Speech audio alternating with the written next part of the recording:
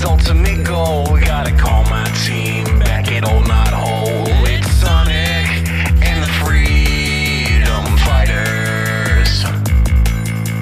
Sally the princess, one of a kind. Bunny always there to get you out of a bind. Rhoda the genius looking through the archives. And Tails flying fast, got dreams sky high. Antoine's a jerk, it's Sonic and the Freedom Fighters. Hey everyone, welcome back to the Archie Sonic Digest. What another show that we've got for you today. And honestly, after the events of last episode with Return to Angel Island, that absolute kino that it was, how can we top it? The question is, the answer, you can't. You don't top it. You can't, no. We're back in the mines. We're back suffering. We escaped our prison for only but a second. Tempest Keep was merely a setback. That's topical because fuck Blizzard Entertainment. But I am your host, Sonic Speed. With me is my co-host, Aaron. Well, unofficial co-host, but that's practically what he is at this point. Yes. What's up, buddy? Living life, grinding gear, Guilty Gear, trying to learn how to block high-low mix-ups as Anji, and praying I don't get blown up by Sol 5S, because that move is oppression in a can. It's busted. Oppression. It's busted. It is oppression in a can, believe bro. you. I believe you. You sit there and you block, and he just mashes it, and he's like, "It's my turn. It's my turn. It's my turn." Pain. Okay. All my homies know is pain. And speaking of pain, Sonic the Hedgehog number 142. We're barreling right in. I'm going to be very, very blunt about this set of comics. So remember how we talk a lot about the Pender's exposition dump? Oh boy. Oh boy. Yeah, that's kind of all this is. So I mentioned this in the pre-show, patreon.com/SonicSpeed, only $5 a month. It seems that Carl Bowlers, he wrote Return to Angel Island. The pure kino that it was. Turns out that was his last run, seemingly. I think there is one story that he wrote in one of these comics that we're going to talk about, but it may as well just have been one of those, it was back on the shelf that the editors forgot about and said, oh, we got this, just make some art for this, whatever, put it in, one story.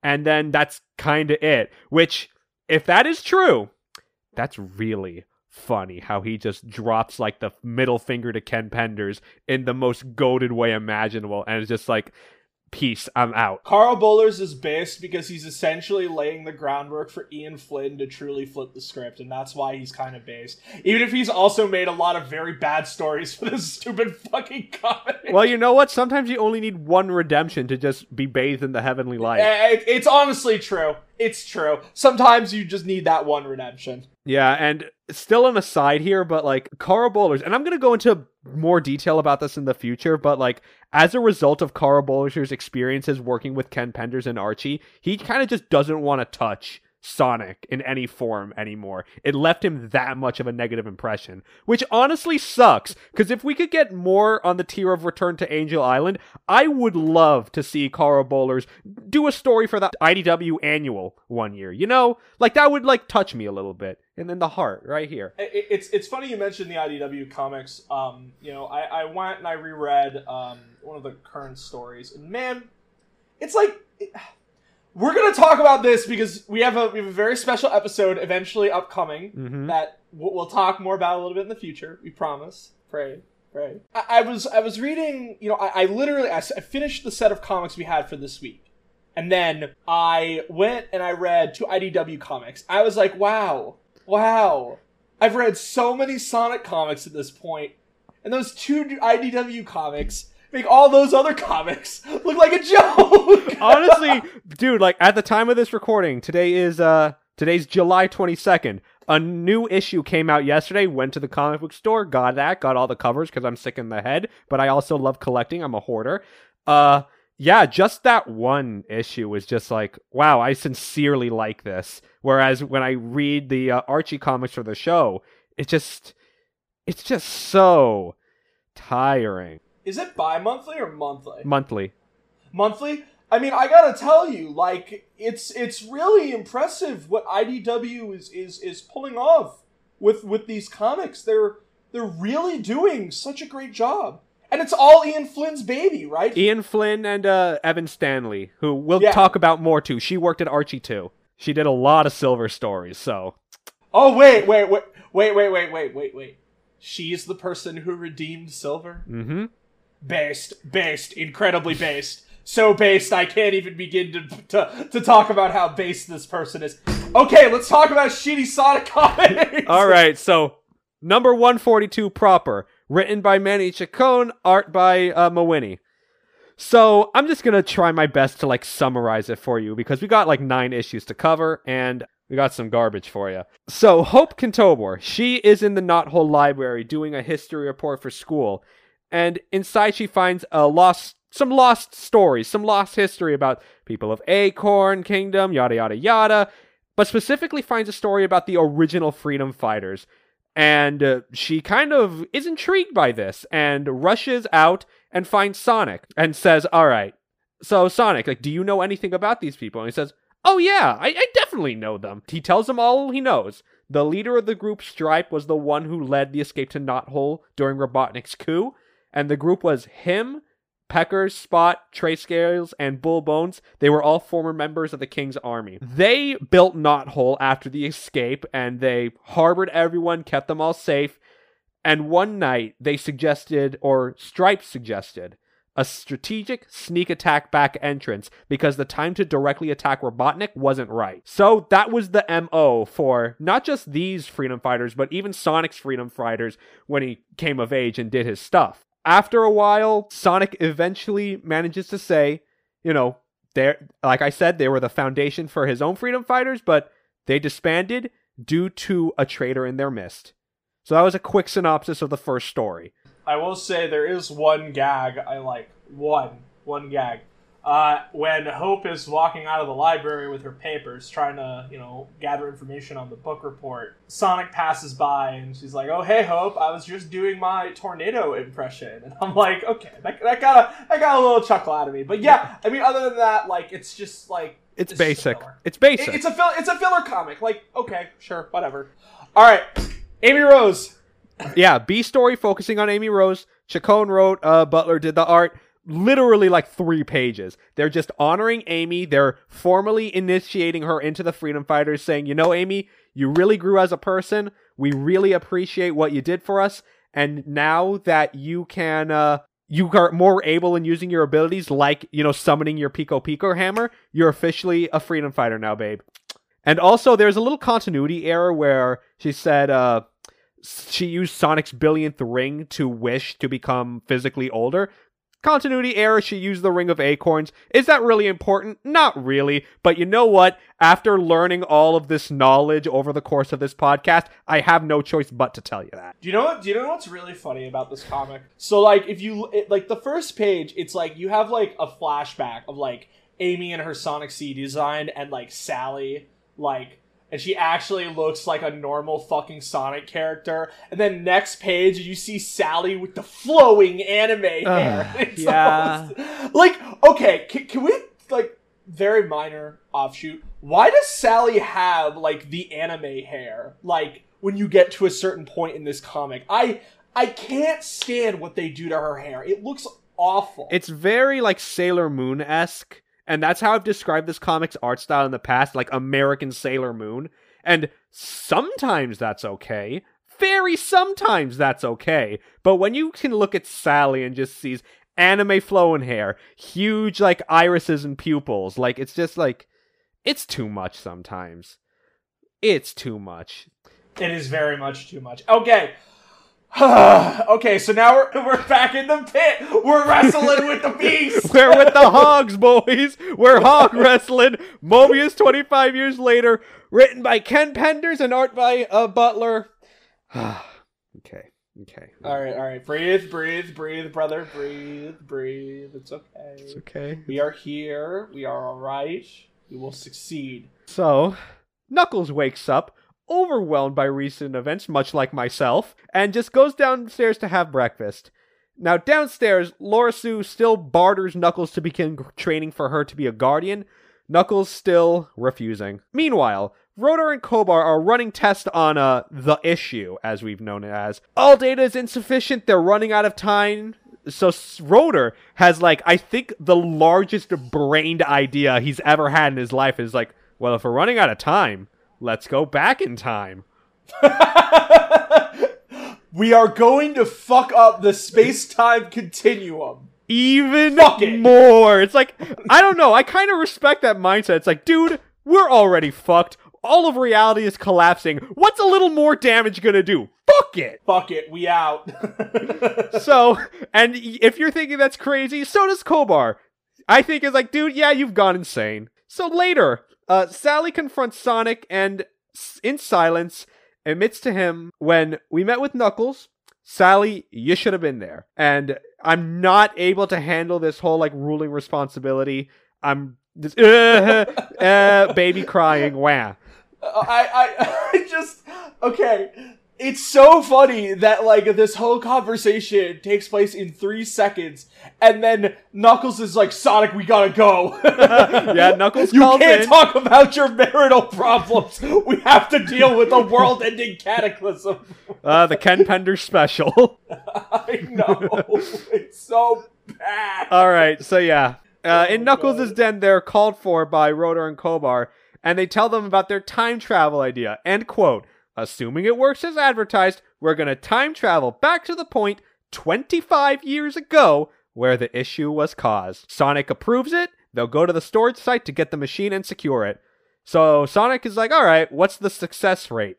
But he doesn't really get an answer to that question. But since the limited amount of time that they have, Sonic is like, alright, fuck it, let's do it. They meet in the port in 2 hours. Calling off, tells Knuckles, don't tell Sally and the kids about this, alright? It's a very good thing to do as a king, you know? They don't need to tag along. Knuckles says, well, look, I'll follow you down later. I got business to take care of. And he goes to his daughter, Laura Sue, talking to Sonya. She's complaining about Manic, saying, this fucking asshole is going to be king one day just because he's the first son born. I'm more fucking competent than him. This misogynistic, MAGA-leaning prick is gonna be king one day. I'm in hell. I can't believe Manic is in the alt-right pipeline. Sad. Dude, he is! He's in the alt-right pipeline! There is no evidence to the contrary, but you know what? There's no evidence to the former either, so, you know what? We could just make things up. That's the beauty of interpretation. We can just make things up. So yeah, the story ends with just Laura Sue is like, man, you know, at least you get to be a princess. I don't even get to be guardian. World's smallest violin. That's the end of 142. And let's move on to 143. Speedrun. Chacon, Mawini, you know them. So Sonic continues the story about the original Freedom Fighters. Pecker's one of the guys, says, alright, we found where Robotnik threw the king into, the zone of silence, and a young Sally is in earshot, asking, you know, with a little bright eyes, saying, can you please go save my dad? And so they construct the plan. Via the old air duct system, we can find their way to the void where the king is being held. But Scales opened the door to lead Robotnik in, betraying them, saying that Robotnik promised him power and that, quote, I am a snake. It's within my nature. I have here in parentheses racism. Racism? Robotnik says he made modifications to the room, and as the door closes, he throws in Scales, saying, go join your old team, demanding, hey, Robotnik, let me out. We had a deal here. And Robotnik is like, yeah, that's true. We did have a deal. But just as you said, you are a snake. It's in your nature and all. Had a deal. I have I pray I do not alter it further. Alter it again. Exactly. The Freedom Fighters, the original Freedom Fighters, were roboticized and were thrown into the void. Chuck witnessed this and recorded it into his databanks, and even though they never learned the truth years later, all of Knothole mourned them as fallen heroes, leading Sonic and his friends to take up their cause and finish what they started. So, Hope, after finished hearing the story, was like, oh, holy shit, I still need to finish this paper, whip. So, she finishes it and presents it in front of her class and gets an A, whoopee. And also, I think the teacher was like the leader's widow. So the leader's widow, which is, you know, cute. Like, that was cute. Nice little touch. I will say the idea of the Snake character. Yeah, that's a bit on the Like, nose, you know? It's so on the nose. That's a little too Jungle Book for my taste. Like, come on. Also, Art Mawhinney draws Robotnik really nice. He really does. It's, for the record, if I've said this fact, like, I think 5 times now, but just to remember, Mawhinney was a storyboarder for the original cartoon, so... I mean, it makes complete sense. Yeah. Then, like... Yeah, it works. So, we move away from the decent art to the poo-poo-pee-pee art, because Ken Penders both wrote and did the art. And the first note I have here, full caps, why the fuck isn't Laura Sue wearing pants? What the fuck? Okay. So, like... I'm not putting it up on the green screen. we're not putting... We touching can't. We can't. If you watch patreon.com/SonicSpeed, $5 a month, then you'll get the uncensored version. We swear. We promise. You'll get some hot furry action of a comic you can look up and read for free online. Anyways, yeah, I don't know why this is a thing. Like, no, you don't understand, man. Like, when I was reading this, I was at work reading this, and I lost my shit. My coworkers were like, dude, are you okay? And I had to say, no, I'm not okay. I'm not going to explain what I'm looking at to you, because you'll fire me. But... Also, I just want to point out that, like, whatever... we have spoken about, like, this koala character a handful of times, but, like, I don't know why, but in one of these panels, it looks like she's fearing for her fucking life. Well... You know, it's Ken Pender's big racism. Ken Penders, I have questions and you're never going to answer them. But no, like, I'm sorry that I'm still stuck on this, but, like, honestly, there were so many things had to go wrong for that to be drawn in that way. Ken Penders wrote and did the art, so, like, it was an active move on his part to draw her like that. And the editor, God bless his soul, probably just saw this and was like, there's definitely something wrong in here. But if I were to deny this, I'll have to deal with Ken Penders' wrath. And I don't want to do that. I'd rather deal with my boss's wrath. Nobody want to fucking deal. Nobody wants to deal with their fucking dumbass boss's wrath. Fuck that. So you know what? I'm not going to look at this, but I'm going to give it the stamp of approval anyway. Whatever happens, happens. I'll deal with the consequences later. I'd rather deal with my boss than Ken Penders. And that's saying a lot. So, moving on, before I become the Joker, she's looking for Knuckles, who's on the mainland. He's at the crater where Angel Island rose from. And we flashback. Knuckles accommodated Archimedes there. He said he wanted to return to his ancestral land, mentioning, you know, I think the guardianship really should end with me, Archie. And he says, well, look, are you willing to deal with the consequences of that? Knuckles is like, yeah, I think I am. And he says, well, okay. Poof, he's gone. Knuckles heads back up to the island and finds his mom, tear in her eye, mentioning, son, your father's not doing so good. They go to the hospital, meeting the doctor. They're running tests and tests. They don't know exactly what's wrong with him, but long story short, Locke is dying. He's on life support. Yeah, fuck Locke! Ooh, this is a little, ooh, ay. Fuck Locke. Catharsis. Fuck Locke. Catharsis. Eventually, the doctor comes back and says, Locke has a, quote, carcinogenic pancreas, and there's not much they can do. Which, Ken Penders definitely doesn't know medical terms, and I'm not saying that I do, but that phrasing implies that his It's fucking cancer! No, it's not just cancer. It's like the pancreas itself is made of cancer. Like, he doesn't have pancreatic cancer. His pancreas is made up of cancerous cells. Locke was such a shit dad, he contracted super cancer. Yeah, there's definitely no way they could fix that. Stage 1, you're terminal. Stage 1. Alright. That's fucked up. Please don't demonetize me, YouTube. Patreon.com/SonicSpeed, $5 a month, uncensored podcast. Fight the YouTube censors anyway. Locke eventually, like, wakes up as Knuckles and Laura Lee enter. She tries to excuse herself, but Locke just says, like, no, please. So Locke insists, I want my family to be with me. The soul touch bonded us, Laura Lee. It's my fault I walked away from what should have been, which is like, that's a little manipulative, Locke. You're also on your deathbed, but you know what? when you're on your deathbed, I guess you don't really change. So you know what? The fact that Locke is still trying to manipulate people, even on death's door, is just proof of how much of a fucking awful character he is. Oh. He gets one time to be cool, and that was in Return to Angel Island, and then never again. I guess a deathbed is the one time where he can be passed on being an asshole, I guess.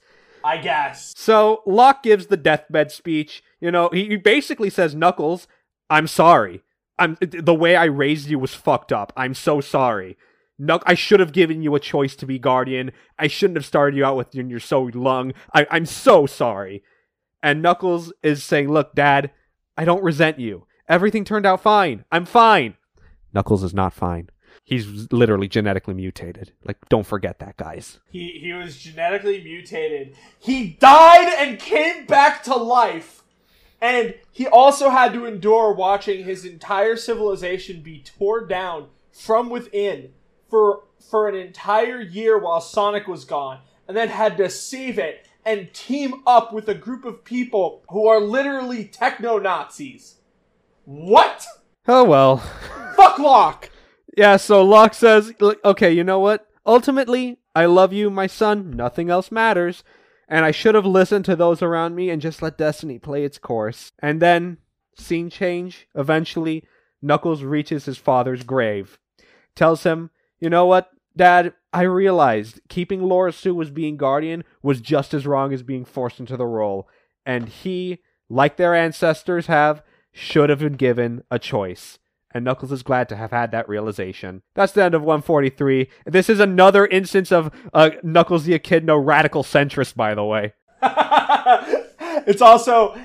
this comic was also dedicated to Ken Pender's dad, Kenneth. Which, that's a little wholesome, but it's also kind of like, what? Like, what?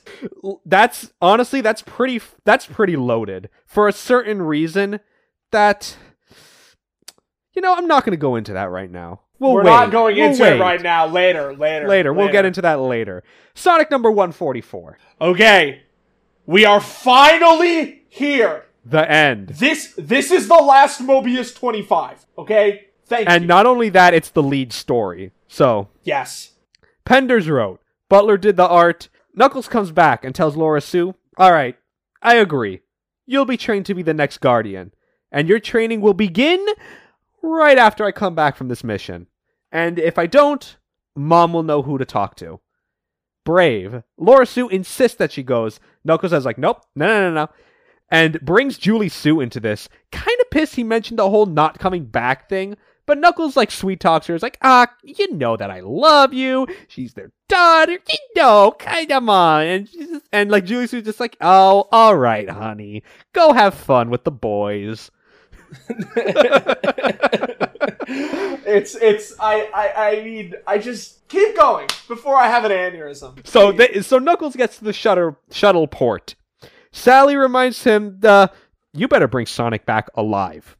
And aboard the trip, which, you know, coming from the Queen, that's probably like an international threat waiting to happen. So, like, let's hope Knuckles keeps that promise. They're on board the ship. And with Rodor and Kobar, they enter the Mobian Badlands to Knuckles' shock. They exit the ship in hazmat suits and enter an underground dungeon and find Robotnik's old tachyon chamber, which theoretically should send Sonic back in time, but it wasn't tested. But Sonic decides, like, fuck it, we're gonna die anyway. Throw me in, boys, let's go. And then, you want to do it or should I? Okay, wait. Which part? Sonic being ripped apart, molecule by molecule. Oh yeah, okay. So we get all right. Speed, please put it up. All right. So like, let's just talk about like what we're looking at for a second. Like Sonic being ripped apart is like perfect for like, you know, like, hey, how is the Ken Pender's run of Sonic like? Just show this image. Just show this image. This one image. Destroyed. Yeah. Just this one image. Yeah. I mean, it speaks for itself. It's fucking hysterical. Sonic is being ripped apart, and Rotor is panicking that, the A circuit is cross-connecting to the B circuit too early. Shit. Kobar is screaming, shut it all down. All before that Knuckles notices that Sonic, gone. And we shift to the present. Sonic is skipping stones with Tails. Knuckles is with the Chaotix. Tails is like, hey, Sonic, well, if you ever think about the future, ever think about what lies in store for us? And Sonic's like, well, I'm really just dealing with Eggman right now. That's all I really worry about. And Knuckles says, like, well, tomorrow is too far for him to even think about. And the story ends with a quote. Though our destinies are etched in stone, various are the means used in the carving. Do you guys want to guess who said that, by the way? Was it Plato? Was it Aristotle? No, it was Paracelsus, an ancient echidna philosopher. An excellent self-suck Ken wouldn't be a story of yours without one. Thank you very much, buddy. Wow, I'm so enlightened. Anyways, okay, we're obviously going to have to talk about the fact that this doesn't end. The story literally just stops. It stops!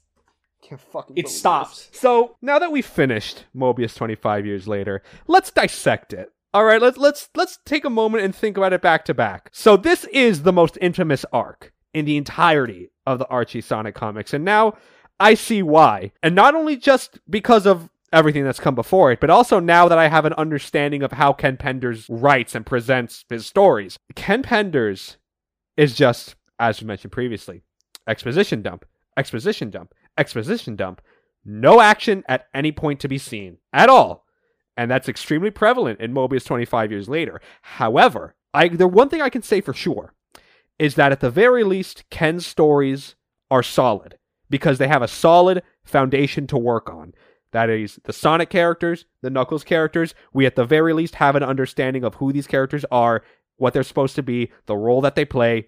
Okay, so now Ken makes a time shift story. 25 years later, all the characters we know and love have new roles, have adapted to these new roles, all in ways that we have not seen on screen. We're looking at characters now that are both familiar and foreign to us, so we already have a disconnect. What I'm trying to say is here that Mobius 25 years later has a very bad floor to start off in, and I think that's why people tend to not like this story, because the floor does not exist. There's no foundation. We have a very rough story, a very rough idea going on, and there's something here that I feel like if Ken were to have continued this, maybe something could have come out of it. But believe it or not, Ken Penders has the audacity to just stop. Am I wrong in thinking that seeing Sonic going back in time should have been the start to the rising action? No. That's exactly what it should have been. But no, it just ends. That's the ending. What the hell? This is beyond Ken Penders as whatever you may think of him. You just don't do that, man. As a writer, you just can't end a story like that. It's just insane. I'm gonna throw my piece into the picture. So I kind of agree that Ken has a solid base with a lot of his stories because he does have the Sonic characters and Knuckles.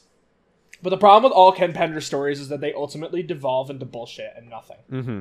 What happened in Mobius 25? Can you tell me? Because literally I can only think of three things. Knuckles is conflicted about making his daughter the Guardian.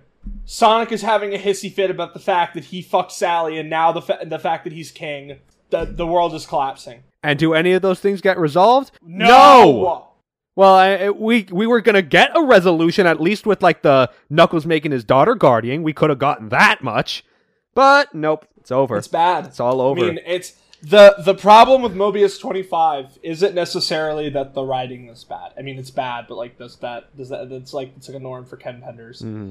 It's not even that, the art as bad and memeable as it is the main problem. It's everything about it. Yeah. It just feels like the cherry on top to the whole fucking shit sundae about Ken Penders' bullshit in this fucking comic. But that's the thing. It's not, because what we have to deal with next is the shit sundae that nobody fucking likes. Holy fuck, the next 5 comics are gonna suck dick. Yep, and that's only the halfway point. So let's go story B. John Gray, he did the art. And look, This doesn't really have much to do with anything, so I'm just going to breeze by it real fast. Basically, the gist of it is that the girls in Knothole really love basically what's the, like, Ask Abby column.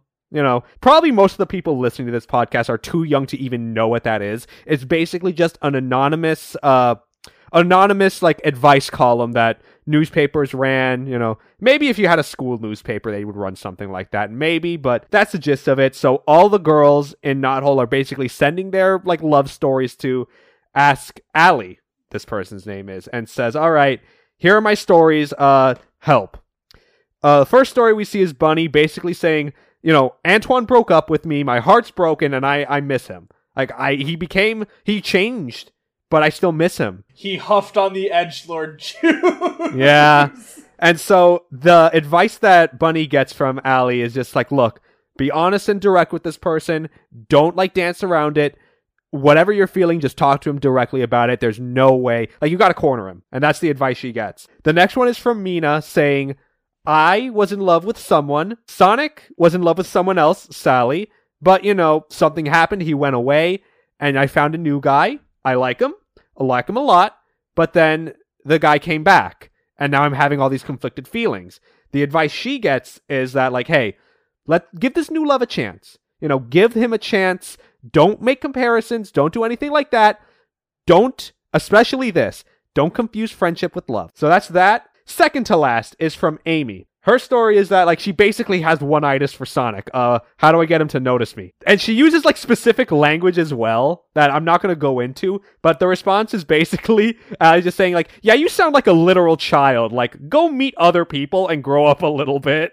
Okay, but the best part about this segment is that John Gray drew Amy fucking ballin'. I'm not kidding you. Yeah, she, like, gets the paper and she, like, crumples it up and just balls and swishes she balls the fuck out. It's great. Yeah, she just swishes the newspaper, slam dunk. And the last letter is from Sally. And everyone knows it's Sally because she talks about the incident.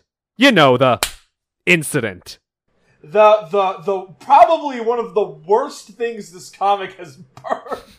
Yeah, and everyone realized, like, oh fuck, this is Sally's letter. And so she tells the story, and then Ask Allie responds with, you know what? Both of you had valid points, but you're putting undue pressure on the relationship, but I think time apart will do you good. And now, quote, just because you're a strong woman doesn't mean you have to be an overbearing one. Can we guess if this comic... Let's play a game. Was this comic written by a man or a woman? I don't know. Sounds like Romy Chacon is a man, right? I mean, maybe. We don't know for sure, but probably yes. That's just a little weird champ moment for me. So anyway, it's revealed Sally is the anonymous writer. And she's the one, you know, doing all these columns, and she sent that story in basically to, like, throw off people thinking that Allie was her, which is something that was, like, never mentioned. There was never any indication of, like, even, like, anyone in Knothole thinking, like, oh, who's this Allie person? Like, oh, shit, I mean, fuck, who could this be? So, I don't know. Come up with a better fucking alias! Yeah, that's a little sussy baka moment. Yeah, but you know what, like, whatever, sus man, W. like, this isn't fucking Gossip Girl, I don't care. Let's move on. Sonic number 145. Let's do this. Wait, Speed, you gotta. We're gonna chill for a second. I gotta send you the Speed that was just posted in shitpost. Oh no. Do you watch Rick and Morty? No. Strike one.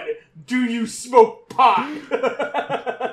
Do you read Archie Sonic the Hedgehog? No. Hedgehog. Strike one. One. I don't say that because that's a requirement to be in a relationship with me. I say that because you have to be like that level of insane to even have any kind of relationship with me. Anyway, Sonic number 145. Ken Penders wrote it. And Ron Lim did the art. So, Shadow! Our guy Shadow! He's here! Hi, buddy. Wow! The character that we all like is actually in the comic! Wow. So, Shadow's in Knothole and just is staring at Hope. Like, really just staring at her, thinking... Just really with them, the big old eyes. He's really giving her the look. Saying, this girl looks like Maria. Until a hooded figure comes behind him and asks him for help. Shadow is like, who the fuck are... No. Who are you? Shadow being like, I see an agent of Penders. Fuck off! I will not be tainted by your bad writing. And you know what? That's actually a pretty apt analogy, because the figure says, I respect your choice, Shadow, but I cannot accept it. And hog ties him. You're getting dragged into this plot whether you like it or not. And we see spiked gloves, so we can just assume this is Locke. Like, it's Locke, we know it. I would also like to point out, the best part about this comic in particular is that Locke gets the shit beat out of him by Shadow. Very cathartic, I love it. So, it's beautiful. Let's see. Shadow breaks free and warps the two to another location. Hope sees the residue of light and follows through. Seeing Shadow and Locke fight, I assume them being in Haven. So, Locke throws Shadow down and pushes a singular button, trapping Shadow in a chamber, giving him a flashback to Gerald, who created him, and Maria, who sent him from the Ark. So, Locke just gave our guy Shadow a PTSD moment. Very, not good, but you know what? It's Locke. I should expect that. And demands, alright dude, state your intentions. What do you want? Locke reveals himself, saying, alright Shadow, look, listen. I'm looking for my long-lost family, and I think you are the key to finding them. Okay, I also want to point out, there's a very funny line in here. Locke asks, have you any idea what it's like to lose everything? And then Shadow, in the most edgelord response, hits us with, I wouldn't know. I've never had anything. Ooh! Ooh, you can feel that edge! I'm going to insert one of the ending songs from Shadow the Hedgehog here. Which one is it going to be? I don't know. Well, it's a game for all of us. If it's not Almost Dead, which is the most hysterically edgy fucking song I've ever heard in my entire life, is it even worth talking about? You know what? That's gonna be it. That's gonna be it. I've decided now.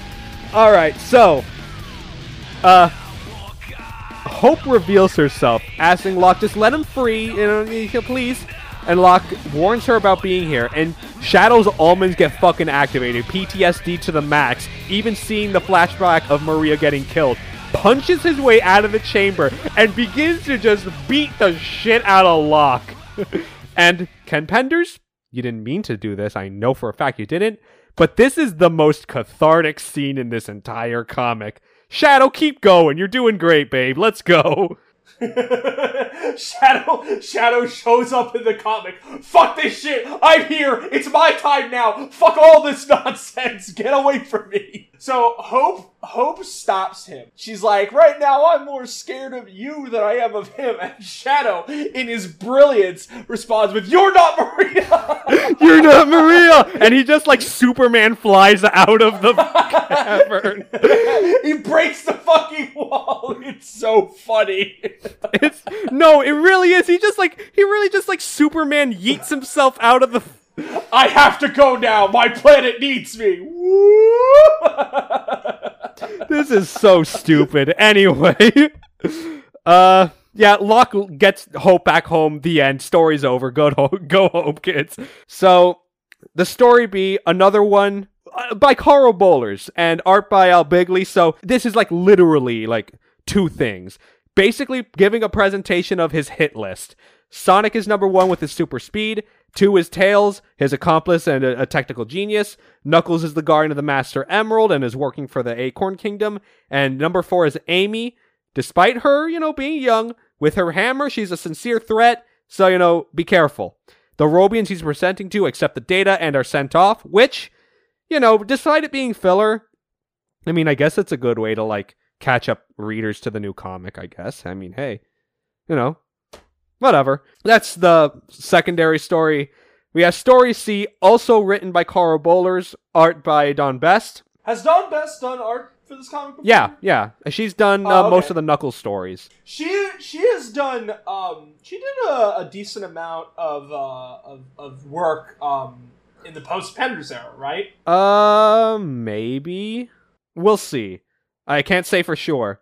Yeah, because her art style is very familiar in some ways. So, Tails is reading a book on pre-Mobian history, and as he's reading it elsewhere an explosion, leaving a crater occurs, and he goes back to the Freedom Fighters, plus Mina and Ash. They're finding Rotor and Tommy, and he wants to tell Rotor about what he learned, but that's when Rotor gets the reading of the explosion and is like, yo, this doesn't look natural. This might be a threat.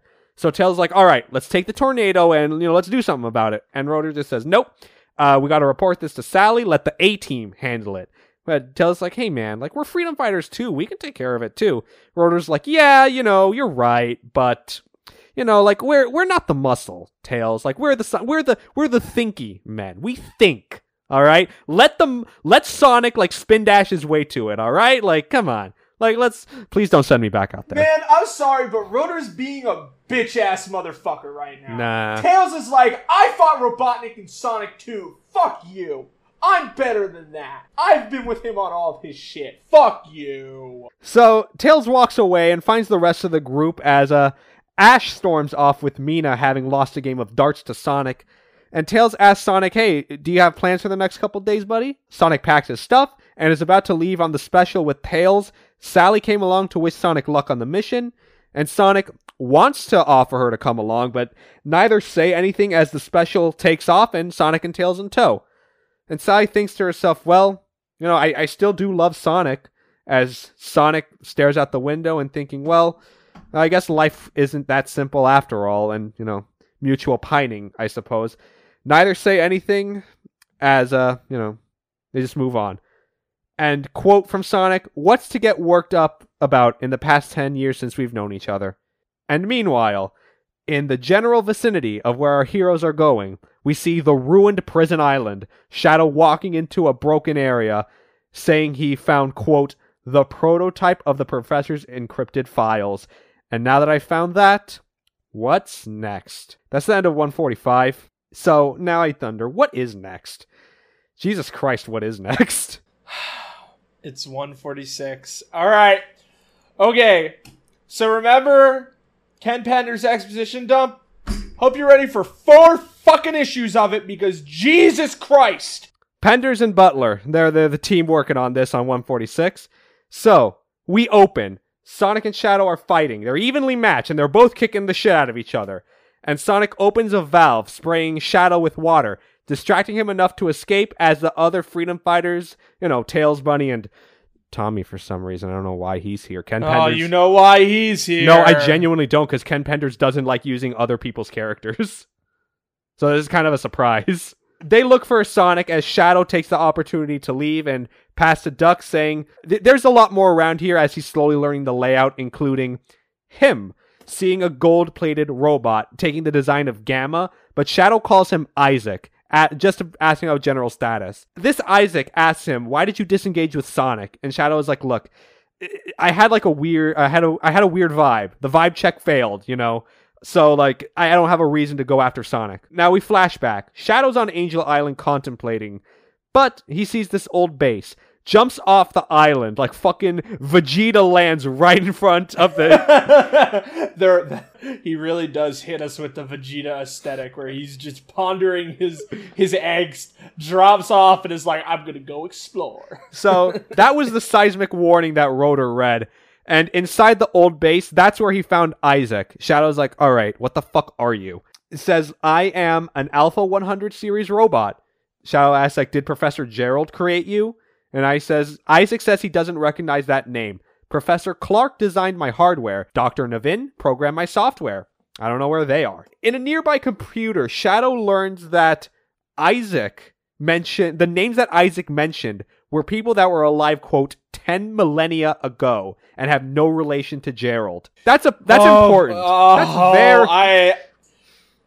reading this, I'm not a fan of what is about to come up. I really am not a fan. Meanwhile, Fiona, Bunny, and Tails find Sonic battered. Bunny goes to the med kit, and as he's patched up, Sonic says he ran into Shadow. They, Sonic and Shadow bickered. One won't tell what the other's doing there. Shadow threw the first punch. Now this leads Rotor to think, despite Shadow also being a hedgehog, I don't even know if he's really related to you, Sonic. Hell, I'm not even sure if he's a Mobian like the rest of us. Which, that's actually very incidental foreshadowing. That was a complete accident. In retrospect. In hindsight. Yeah. I mean, what's happening right now?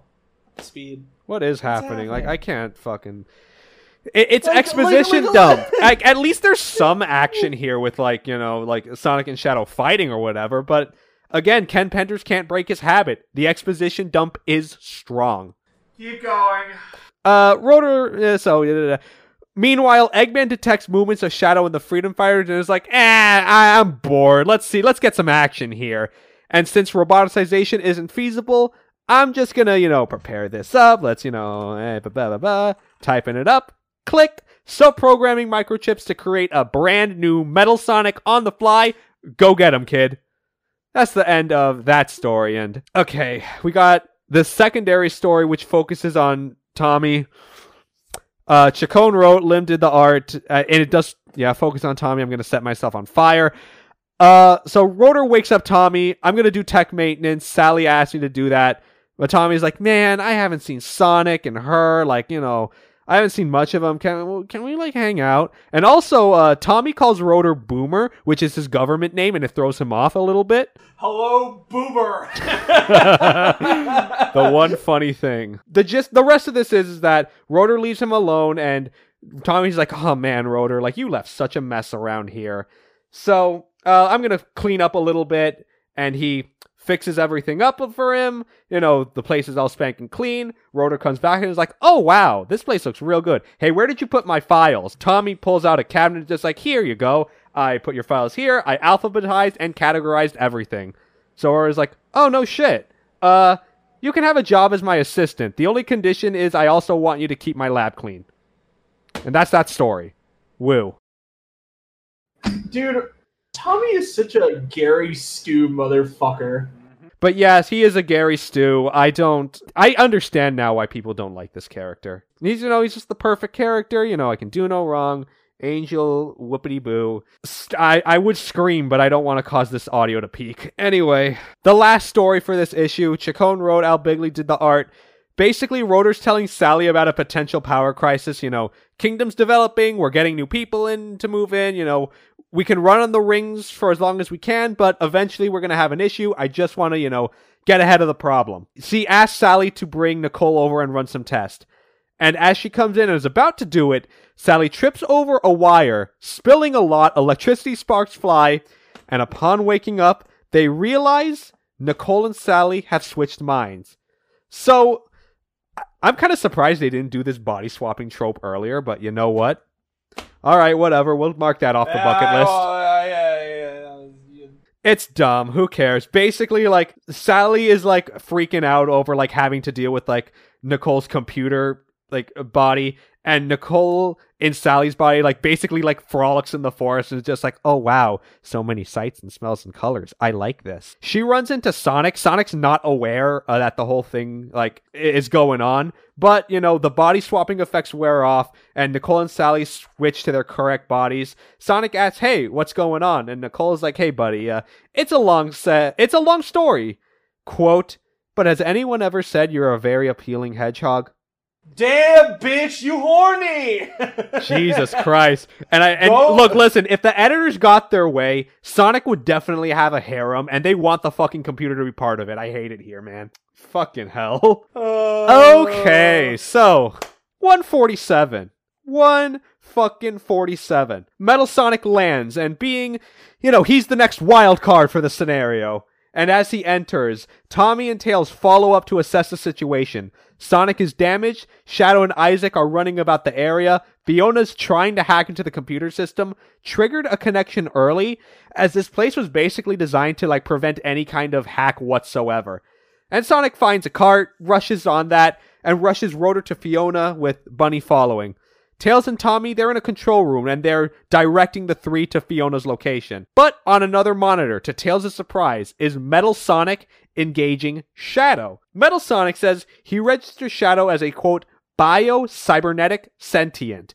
He gives pulses of Mobian life, but also has binary code, much like myself. So Metal tries to get Shadow to identify himself, but upon refusal, they engage in a fight. Shadow throws the first punch, Isaac's still behind him. Tails warns the Freedom Fighters that this is going on, and it's getting a little destructive, but Sonic takes up the challenge and runs to their location. Shadow and Metal are fighting, and eventually they wear each other out as Sonic shows up and is like, hey, come on, encore's here, let's get this party started. Isaac scans Sonic and says he's surprised to see a non-human life form with sentience. This also tells me that Isaac sees Shadow like Metal sees him, like he's more robot than human, I guess. As Sonic quips with Isaac, and Isaac says, oh, you're intelligent, so that means you could be a threat, so I'm going to neutralize you. And Shadow takes the opportunity to fight. So Sonic fights Shadow, Metal, and Isaac all at once, but Metal Sonic follows up, and Eggman is seeing this fight through Metal's eyes. I know, he's got to be like he's watching a WWE match. Eggman's just having fun. Eggman's got the popcorn. He's vibing. He's just like, yo, dog, go for the kill. Get him. Go for the throat. And Tails and Tommy are seeing everything in the base, and out of desperation, Tails pushes the big red button, which activates a trapdoor leading Sonic, Shadow, Metal, and Isaac dropped, as Rotor Bunny and Fiona are being electrocuted. Also, there's a story B here about like the off-panel stuff. Again, I'm not touching this. I don't care. This gives me a headache. I want to game end myself. Anyway, the final story for this issue, Chacon Bigley, yada yada. We see Sonic. Man's running out for an adventure, although his poor dog Mutsky wants to play with him. But Sonic's gotta go live my life. Leaving Tails to see Mutsky by himself, and Tails like, let me play with you. Plays fetch, which leads Tails and Mutsky to just kind of like have a fun day. They're swimming, they're playing hopscotch, they're fun.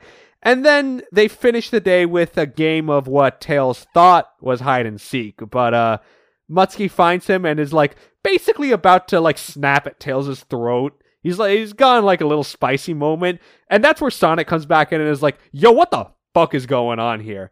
And since Sonic has a translator, he can talk to Mutsky, and Mutsky's just like, hey, listen, like, oh, I thought we were just playing, Fox Hunt, which is a very poor name for the situation, but nevertheless. It's very cursed. Mm-mm. So basically the game was just like prior training, as Sonic describes it, before, everything happened and all of it occurred. I used to play this game with Mutsky to like as a training protocol, and, that's what Mutsky thought you were doing, He's sorry, though. He thought Tails could handle it, so he's sorry he scared you. That's the end of 147. 148 has some awesome cover art referencing long forgotten but deeply beloved GBA Kino Sonic Battle. Great little cover. I think Sonic Battle came out around the time of this issue, so, they went for the art style, full stop. Looks great, honestly. Honestly, I've never seen Metal Sonic in the Sonic Battle art style, but Kino. Honestly, Sonic Battle as an art style, underrated. Absolute best. I love it. It fits Sonic in a way that's, like, really interesting because it's so jagged, but, like, it has this, like, energy to it that's really in tune with the series in a good way. You know what it is? It's just like the Sonic Riders art style. It gives that exact same vibe. Oh, for sure. Like, the cell shading and the deep outlines, they make the characters feel really, really, really cool, and I love that. But unfortunately, the cover is as cool as this comic is going to get. Alright, so Penders wrote, Butler did the art. Sally gets word about Sonic's situation and calls for Sonic's dad, of all people, as Tommy goes off to find the others. Tails is left behind, and Sonic is recovering from his fall. He loses sight of Shadow, Metal, and Isaac. Sonic runs out of the way of a train that's coming in via rail, pushed by Isaac, as he runs off and Shadow pursues. As Metal and Isaac are left behind, and Metal name drops Eggman as Dr. Robotnik as his creator, and Isaac notes, hey, Robotnik is an anagram of Kintobor. Any relation? Wait, it's like, what's the shit post about X being an anagram of what that people always bring up? I don't know what you're talking about. No, something is like an anagram of something else that people meme about all the time. Well, is it like, No, it can't be that. All that's coming into my mind is like, she's okay because he lied, Spieve. I don't know why that's coming into my mind, but that's what I think. We can say, dog is an anagram for God. Oh. Ooh, boy. Ooh. All right, okay. So, Tommy breaks the circuit connector, freeing Rotor, Bunny, and Fiona from their electrocution. He thinks they're dead, but Rotor wakes up, so they're fine. It's all good. Meanwhile, we have a moment of Isaac basically lore dumping to Metal Sonic. He reveals his creator as Ivan Kintobor, born June 6, 2006, which means he is a Zoomer. Wow. I can't fucking believe I just had to hear that shit. Okay. I have one more joke. So, that means right now... Wait, hold on. Okay, so, at this point, Ivan would be 15 years old, meaning he is either playing Fortnite, simping for Pokimane in her stream, or triggering Hasanabe in his stream. And he just got banned. Damn dog. You're goddamn fucking right. Alright, so anyway, Zoomer talk over. Tails overhears all this and tries to report the data back to Sonic, who's a little busy at the moment. Tails like, geez, cut a guy some slack. As Isaac said, Ivan was part of the team that adapted the various technologies that they got from the Zorda for human use. And actually was part of the team that, dissected the Zorda emissary, leading to the gene bomb situation. So, this is all his fault. And Ivan made Isaac to ensure his survival and kept him safe in suspended animation. And in the decades following, observed the planet's changes as a result of the bomb. But it caused volcanic eruptions and destruction, noting these days were referred to as the first days of fury in Echidna theology. Shadow catches up to Sonic, they fight yet again. Isaac continues, the gene bomb not only led to an accelerated evolution of the animal species, but also caused reactions in the geode deposits, basically creating the Chaos Emeralds. As Tails records the history lesson, Isaac said he witnessed, as ordered by Ivan, the conquest of Mammoth Mogul, the beginnings of Echidna society, and the crowning of the first Acorn King. As he and Metal reach Shadow, in front of a wall that Sonic barricaded himself into, Shadow raises it, Sonic spin dashes into him, gives himself a path out, but not before complaining for Shadow, hey Shadow, why the fuck are you built like a brick wall? Hey man, don't hate a guy for going to the gym, alright? he just works out, man. There's nothing wrong with that. Yeah, come on. But, he does look pretty scrawny, so it's probably the muscles all underneath. The three follow Sonic into a little space, and Isaac warns, Sonic, you found the most fatal secret of all. A fucking nuke about to take off. Hello! Welcome to the most deep, dark secret. The nukes. Okay, I gotta comment on this whole comic. Alright. Why did they turn Sonic the Hedgehog into a post-apocalyptic... whatever? Look, I'm not gonna lie, that's actually... I'm not against that idea. In general, I'm not. It's just you end up creating these circumstances, like the nuke shit, where you find stuff of the old era, where it's just this is kind of weird. When I think of Sonic the Hedgehog, I don't think nukes. I really don't. It's bad, man. It's really bad and painful, and oh my God, I just want it to stop. We're almost there. So, the B story here was art and writing done by Nelson Ribeiro. So, basically, the Freedom Fighters are just putting on a play for the kids in Knothole about their adventures. Though, this one in particular about how Sally was almost roboticized, and also everyone, except for Sonic, is playing out-of-character roles. Tails even complains he didn't even get cast as himself, which is bullshit, let's be real, folks.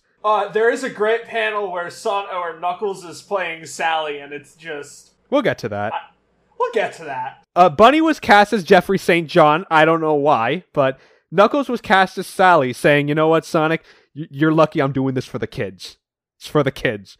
And Archimedes as Nicole, or the other way around, I can't really tell, the costume's not really that well made. And then Big as Eggman, which is typecasting. Yeah, it's typecasting, but it's really cute and funny. Yeah, it's for the kids. And Tails is Snively, which I think is also typecasting, but in a different way. He looks like Waluigi in a green shirt. He does! He does! That's why I'm laughing! He does! It's great! Fuck. And then, like, Rotor is Tails, which I don't even understand that. But anyway, so they play it out. You know, Sonic rescues Sally from Eggman. The play is over, and then this is the scene where Sonic dips Knuckles, you know, in character, and is trying to, like, basically smooch him, and Knuckles is saying, dude, if you try to kiss me, I'll knock your shit out. I don't care at this point. To which I have... This is like, it's on sight, motherfucker! Which I have to say, bisexual icon Sonic the Hedgehog. Yeah, I think this is the comic where it all comes out. Which, I mean, hey, look, that's not a joke. Sonic's really going for it. I mean, I'm just saying. Okay, so, hey, you guys remember that whole comic where Knuckles came back to life and him and Tails fought? Remember how all of that was just kind of pushed to the side? It's back, boys! It's back! Here it is! Okay, so Penders wrote, Tim Smith did the art. So, Tails is skipping stones complaining, man... A lot of people's families are back together, but my parents are still out in space. I don't know. And then, at this moment, the floating head of a Thayer pops over the lake, telling him, Tails, the hour of the Chosen One is near. And this story is like a refresher on like all the Chosen One stuff, you know.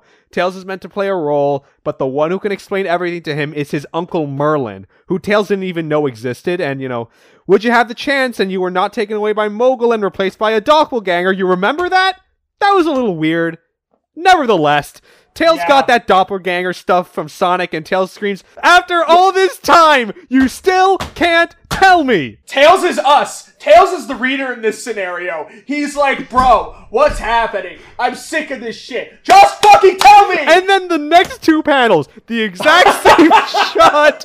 It's a Tails looking into the lake of the floating, Tails looking into the lake, seeing a Thair's floating head. The next panel, gone. He's just poofed out of existence. This is so fucking hysterical. It's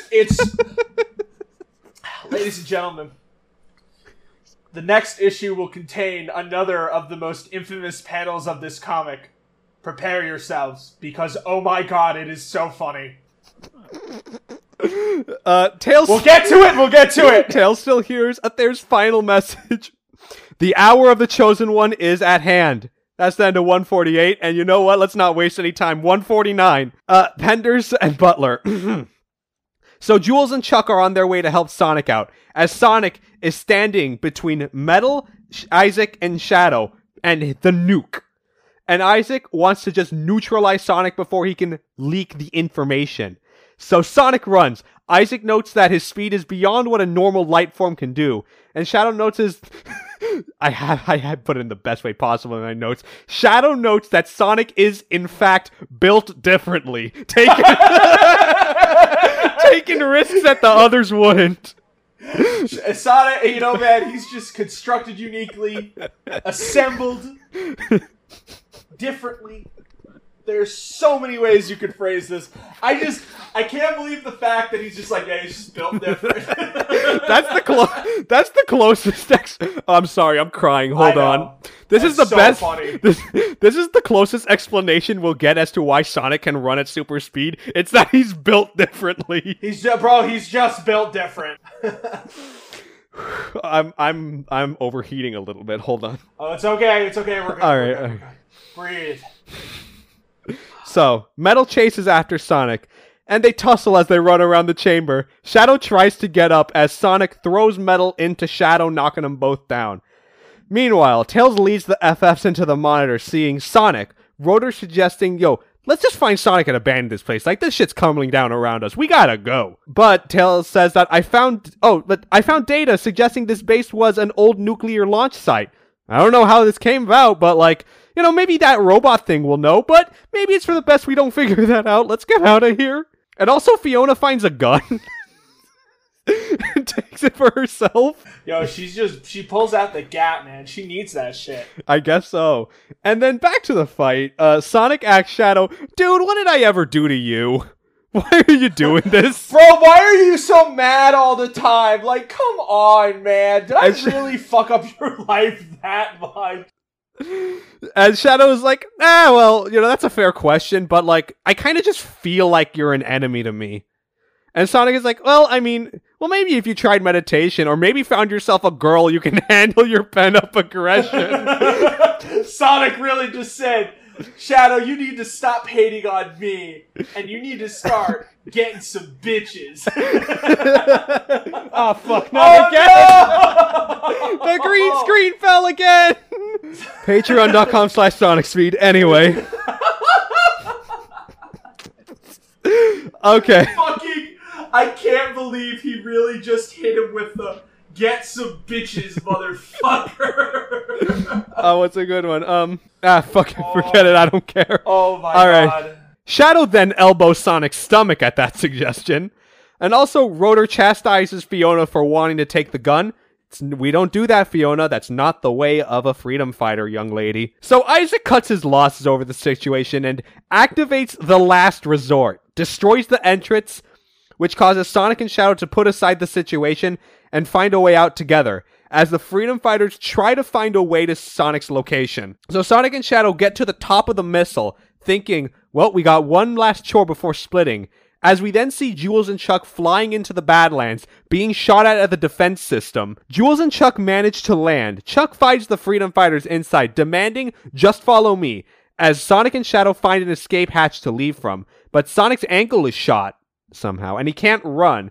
So Shadow legit picks him up, yeets him, and yells, just do your spin move, and throws him toward the shuttle as he goes in the opposite direction. And Sonic lands, gets into the shuttle with the rest of the freedom fighters, they fly away, and as they leave, they talk about Tails' book, the one that theorizes, the life before Mobius. And although Sonic calls the author a crackpot, Rotor says, no, wait, hang on. Well, I wish we could have brought along Isaac for study, Maybe we could have confirmed some things. As Isaac goes into the bunker and sees the suspended animation body of his creator awaiting his next order. That's the end of 149. That's the end of this little story arc. I don't know what was accomplished, other than this was, unintentionally hysterical. I mean, we spent 4 issues on this. Why? What? How? You know what? This whole thing could have been summed up in 2 issues. 2 issues. This really could have been done in half the time. But, Ken Penders, master of stretching it out like taffy. Not like an airhead. Those break. Like taffy. Okay, I just don't care anymore, man. Let's move on to the fucking side story. So yeah, Story Beach, Cone Mawini. So this is legit just so this is a precursor, let's say. A precursor to the story coming up. So we open on an alternate Mobius, which is basically like a spoof of Spider-Man. Stealth the Hedgehog fighting Professor Egg. All is normal until a giant hand just clutches the planet, blotting out the sun and just destroys it with its bare hands. The perp saying, 1 down, millions more to go. And Sonic and Tails are just, seen, they're in Mobius Prime, they're playing tag, they're having fun, as Zonic, the Zone Cop, pops in, and Sonic's just like, hey bro, what, you need me for some more bullshit? And Sonic is like, nope, not you today, buddy. I'm coming for Tails this time. And there is a threat out here to be faced by the Chosen One, and brings him and Sonic into the No Zone, and into his office where he keeps track of all the alternate Sonics across the multiverse. But most of the screens are blacked out.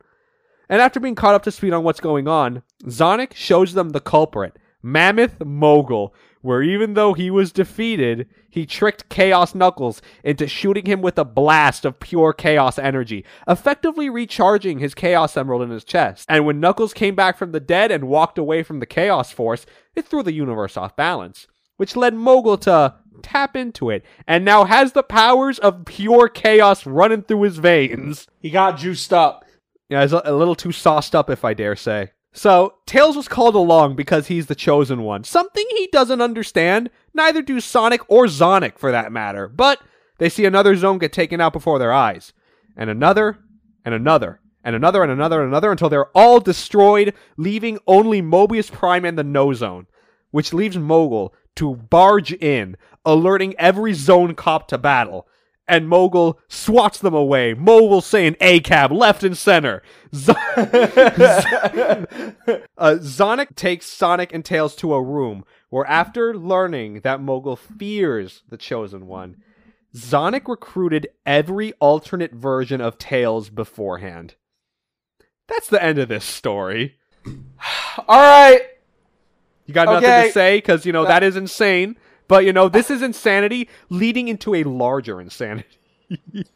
Oh, I can't wait for this. Are you ready? Yeah. Well, Sonic the Hedgehog, number 150. This is the final one we're covering, and it's another milestone issue. Can you believe it, folks? We are 9 issues from being done with Penders. Jesus Christ. Let's hold off on that talk. No, we're not going to talk about it, but, we're 9 issues away. I can't believe it, dude. Shit. We're in the single digits now. I can't believe it. How many comics have we covered? Too many. Jesus. But you know what? This comic's not going to talk about itself. Penders wrote this first story when he did the art. So, we see Sonic taking out a SWAT bot knothole near a chili dog stand, to which the proprietor is like, hey, good show, Sonic. Good one. Here's a chili dog. No charge. As thanks. Keep up the good work.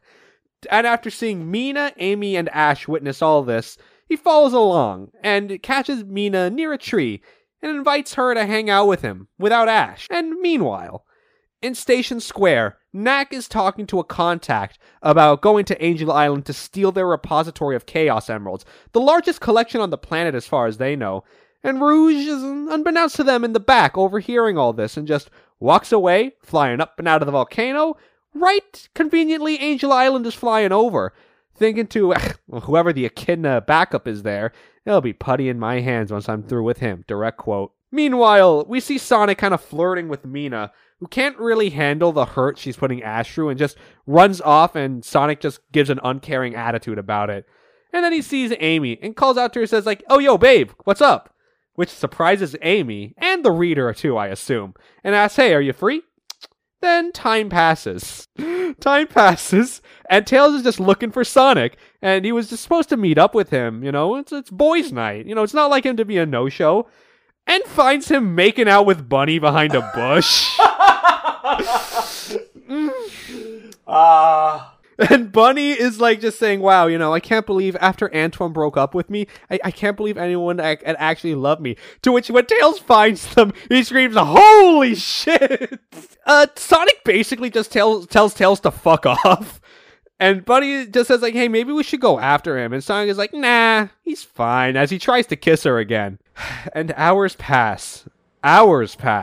Sonic and Bunny are just lying together under a tree, and Bunny's saying, their little nap went on for longer than she thought.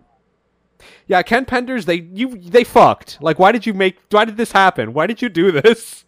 Why did I have to? What is this? Okay, well, all this shit is just bad, right? Okay. Of course. Right. But then we actually have a really interesting little twist. Oh yeah, very interesting. So, Bunny leaves and tells Sonic, you should go home, dark, yada yada. But he stays anyway, just chilling. It's just like, man, this is the life. Fame, chicks, all the chili dogs I could want. And who would have thought this started as a plan to get rid of me? Now we flash back, and we learn that Sonic here is actually anti-Sonic. Yeah, it's been a long time. But it's been a dummy thick minute, huh? But he's still kicking. And in this flashback, we see Anti-Antoine. Sonic calls him Patch, due to him wearing an eye patch. It's very clever. And tried to get rid of him thanks to one of Rotor's latest doodads, but knocked him out before he got the chance. And out of curiosity, the device works, and he turns on a portal to the Prime Zone, and is just like, an idea. So he crosses over, knocks out Antoine, and replaces him with Patch, and basically just kidnapped him. Which is awesome, by the way. I love this. The fact that we now understand why Antoine was being an edgelord is explained. It's not Antoine, it's Patch! Wow, dude. Honestly, like, I want to, like, make this be like, oh, wow, big reveal, because it is a big reveal, but it's like, you know, like, we should have seen this coming. I feel in a way, but like I feel like there should have been some moments where like this was foreshadowed. Like, technically it comes out of nowhere, but when you like get that information and you do the whole like hindsight thing, it's like, oh. Yes, of course. All right. Okay. So, as time goes on, he sees Patch weaseling his way into the king's court, as Antoine is behind Anti-Sonic, continuing to hide in his doppelganger, basically. Basically just saying, like, listen, buddy, if you know what's good for you, you're gonna, like, stay like this. Because, like, if you're found out, like, it's not gonna be pretty. And, you know, eventually, he got the idea to just, you know, basically pull the old switcheroo himself. He crosses over to the Prime Zone, knocks out Sonic, and steals Sonic's outfit, leaving his behind, and then lives a life of comfort. Meanwhile, Rouge lands onto Angel Island, and in the middle of building Echidnapolis, finds Locke and asks for himself, thinking him as a tall glass of echidna. Rouge being a DILF hunter is not surprising, but, you know, nevertheless. Anti-Sonic goes back to Knothole, and accidentally steps on a mine. And just hearing that is very beautiful. Yeah. And then he's fine. But the Freedom Fighters check to see he's okay, and Sally gives him shit for not being more careful. And now, back on Angel Island, Rouge and Locke are, you know, basically, like, out a little bit, trying to get information on each other. And Locke slips up that he's the guardian of the island, leaving Archimedes to, like, slowly fade Rouge away. He poofs in and chastises him for his actions. Quote, Knuckles has more sense than you. And also there's something about Locke being bad with women, but I think that's more of misogyny than anything, but nevertheless. Okay. And now, Rouge finds herself in Knothole, and sees leaving Anti-Sonic to see her as another prize to catch. As Rouge thinks, well, to get the emeralds, I think I'm gonna need a decoy. That's the end of that story. That's the end of that story, and now... Wait, we need to talk about one panel. So at the very end of this comic, you know, Sonic just casually looks like a pedophile. Oh my god. Alright, what... Alright, you sent it. Hold on, let me see. Yeah, he does. He really does. He looks like a pedophile. It's very It's just creepy. like... He just has, like, the smile and everything, and, like... It looks like fucking Wild Woody from, like, the Sega CD. Ah, Jesus Christ. You're right. That's a deep lore reference. That's a deep cut. That's the deepest of cuts. Okay. All we right. ready? Oh, I'm so ready for this. When you don't understand, when I read this story, again, I was at work, and again, I went ballistic. And again, I couldn't explain to my coworkers why, because if I did, I would be fired. Anyway, story B.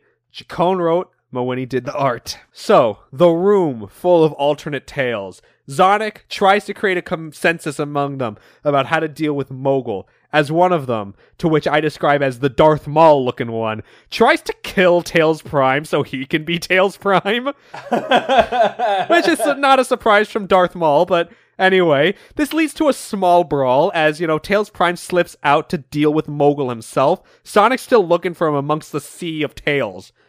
So Tails finds Mogul, tries to bait him with trying to blast Tails with enough energy to turn himself into Turbo Tails, but Sonic gets him at the last minute, saying that plan is too risky. You know, Mogul is like a super juiced up, like, that will actually, like, OD you, dude. Like, let's think of something else. Plan B that they come up with is just unleash all the alternate Tails onto Mogul. Truly his worst nightmare. And although Mogul doesn't go down easily, he fires a Chaos Blast that's a direct hit onto Sonic, and Tails now thinks his best friend is dead. Which is like the third time now? What? Anyway. It's coming! I can't speak! It's coming! It's coming, it's almost here! And at that moment, Athair calls to Tails. Tails, my son, the time is now. The time of the Chosen One is now. the only one destined to merge with all the multi-versions of oneself into a cosmic being. Into a supreme being, Titan Tails, and he's so fucking swole, dude. Like, it just looks like Tails hit the gym, dude. He skipped nothing. Leg day, arm day, torsos, biceps. He only skipped head day. I can't deal with this panel because the dialogue is also incredible. It is our destiny, and then they start having an IP struggle like it's DBZ or some shit. What am I reading? It's so good. Oh my God. I can't believe. I'm so upset that Ken didn't write this, honestly, because this isn't up his alley at all. But like, if Ken wrote this, like, I'd give him so much more props, dude. You don't understand. Okay, let's breathe again. So Titan Tails is able to nullify Mogul's power and manages to absorb Mogul. And this is when Sonic wakes up and sees the events that he's looking on and has no clue what the fuck is going on, much like myself. And Sonic says Tails absorbed Mogul's power, and as the chosen one of legend, he is the multiverse's supreme being. I pray such power doesn't corrupt him. And in a flash of light, the universe is reset. Sonic and Tails are back to just playing tag, having fun, no memory of what happened. I envy them so much. Merlin and Aether are looking at them from afar, and Aether praises Tails for having all the power in the multiverse and choosing to restore balance. Proof that he is in fact the chosen one. And the only evidence of this exploit being shown by Merlin, Mogul being trapped in the Chaos Emerald that was formerly embedded in his chest, unable to do anything except hate the one that cursed him to his demise. Folks, that's the end of number 150. That's the end of the comics we've got for this episode. And Jesus Christ, what an episode this was. God, I'm kind of winded, I'm not gonna lie. There was just so much of nothing that we could only laugh at. And I'm so happy that I got to experience this. All right. Well, any thoughts, Aaron? We're almost free. We're almost free. So as we mentioned previously, we have 9 more issues for Ken, our guy Ken Penders. 9 more issues. And yes, that will be the next 9 issues of the next episode of the Archie Sonic Digest. And, well, how shall I put this? Let's do some housekeeping. Not only is it the last, Ken Penders comics for the episode, it's also a big episode. Next episode is going to be episode number 25. Now, in the comic book industry, it's kind of a tradition to celebrate every 25 issues as like a milestone. Why, I don't really know. Every time I try to research that, I just end up being directed to a company called Milestone Comics. So, horrible search engine optimization there. But nevertheless, as this is a comic book podcast, I feel like it's fitting to celebrate a little bit, but we'll save that for when it's time. So, Aaron, do you have any final thoughts? I want to be free. We're so close to being free. We're so fucking close. Okay, but I'm good. Thanks for having me on again, man. And he'll be back for episode 25. Yes, I'll be back for episode 25. A very important issue. It is a very important issue. Very important cliff note on the history of Sonic the Hedgehog in general. Truly it is. So I think on that note, I'm gonna probably jump into the pool of my apartment complex because I am burning. Because I had a little too much fun, dare I say. So thanks for watching this episode of the Archie Sonic Digest. Follow us on Twitter at Sonic_Speed1. True Blue 101, I believe, is his. True Blue A101. True Blue A101 is Aaron's Twitter. Keep up with us, and hey, support on patreon.com/SonicSpeed for as low as $2 a month. You can get that episode 25 when it's ready. Plus some other goodies we have in the woodworks. We'll let you know. We'll let you know. We'll let you know. So, see you then, folks. Bye-bye. Bye-bye.